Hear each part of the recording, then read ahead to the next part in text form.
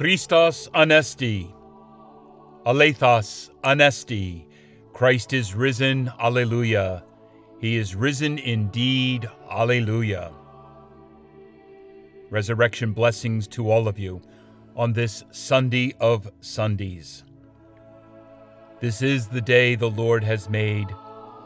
Let us be glad and rejoice, alleluia. This Sunday of Easter celebrates an entirely new possibility for human living, the hope of a transformation to live the divinity of Jesus Christ. Through the gifts of the Holy Spirit that the risen Jesus breathes on his church and on the world, may each of us graciously respond to his invitation to live more deeply his passion, death, and glorious resurrection and ascension, and be drawn in loving communion with God our Father. You are listening to Encountering Jesus with the Church Fathers, a podcast pondering patristic commentary and insight on the sacred scriptures, the sacred liturgy, and living as a disciple of Jesus Christ. I am your host, Father Mark, and I welcome you to this podcast on this most holy and glorious day, Easter, the third Sunday. Guiding us this Sunday in opening the Word of God is St. Augustine of Hippo, one of the great Western Fathers of the Church.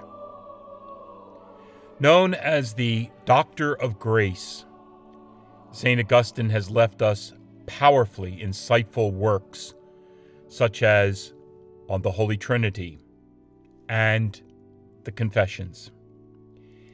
He also penned hundreds of homilies, and this week we listened to an excerpt from Sermon 235, an excerpt wherein St. Augustine reflects on this Sunday's Gospel from the Gospel according to St. Luke, chapter 24, verses 13 to 35, popularly known as the Road to Emmaus.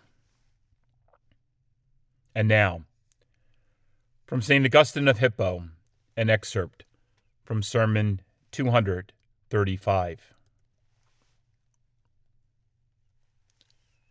So, what you heard just now, that the Lord Jesus, after rising from the dead, found two of his disciples on the road, talking to each other about all that had happened, and he said to them, "What is this conversation you are having with each other? And why are you so sad?" And so on. This is something only the evangelist Luke said. Mark touched on it briefly, that he appeared to two of them on the road, but what they said to the Lord or what the Lord said to them, he left out. So what benefit has this reading bestowed on us? A very considerable one, if we understand it rightly. Jesus appeared. He was seen with their eyes and wasn't recognized. The Master was walking with them along the way, and he himself was the way.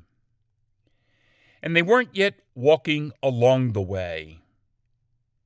He found, you see, that they had wandered off the way. After all, when they had been with them before the Passion, he had foretold everything, that he was going to suffer, to die, and to rise again on the third day. He had foretold it all, but his death had erased it from their memories. They were so shattered when they saw him hanging on the tree that they forgot about him teaching, and they were not expecting him to be rising, nor holding on to what he had been promising. We, they said, were hoping that he would redeem Israel. Oh, my dear disciples, you were hoping. So now you're no longer hoping?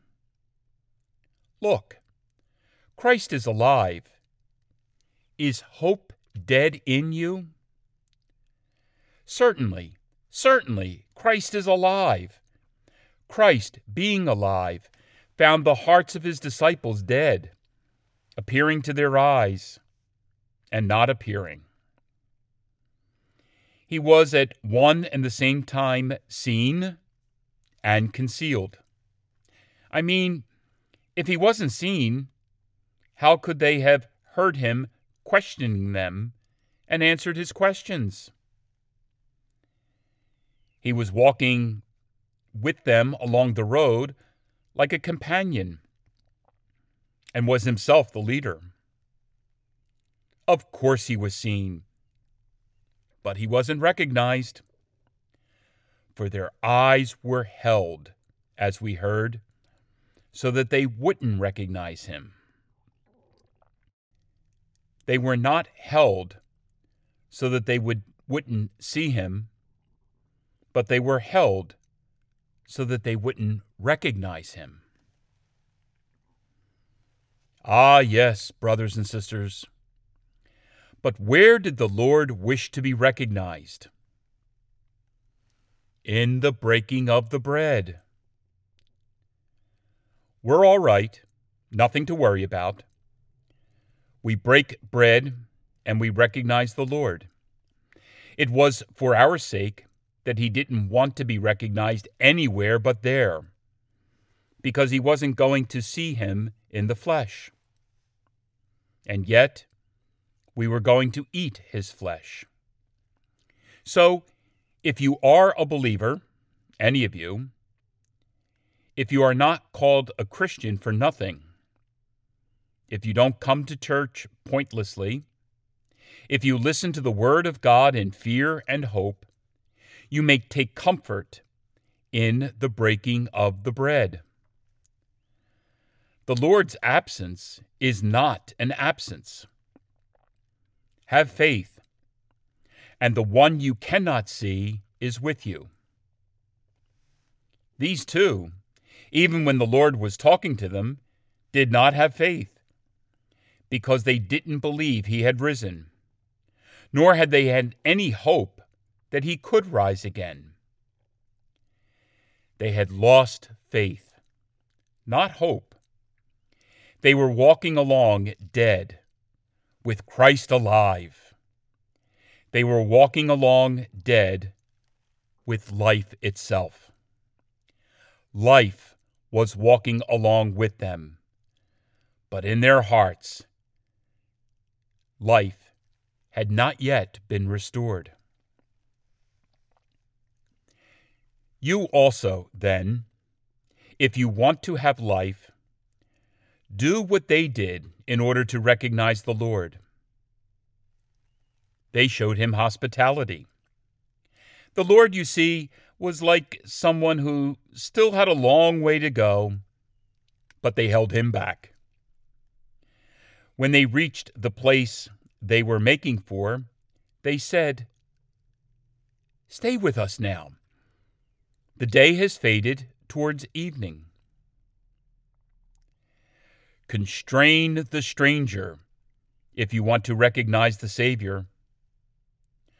What had been lost through infidelity was restored through hospitality. So the Lord made himself present in the breaking of the bread. Learn where to look for the Lord. Learn where to have him. Learn where to recognize him. It's when you eat him. The faithful, you see, know something which they can understand better in this reading than those who don't know it. The Lord Jesus was made known, and after being made known, he appeared no more. He withdrew from them in the body, since he was held by them in faith. That indeed is why the Lord absented himself in the body from the whole church and ascended into heaven, for the building up of faith. After all, if you only know what you can see, where does faith come in? But if you also believe what you cannot see, when you do not see it, you will rejoice. Let faith be built up, because it will be paid back with sight. It will come. What we cannot see, it will come, brothers and sisters. It will come.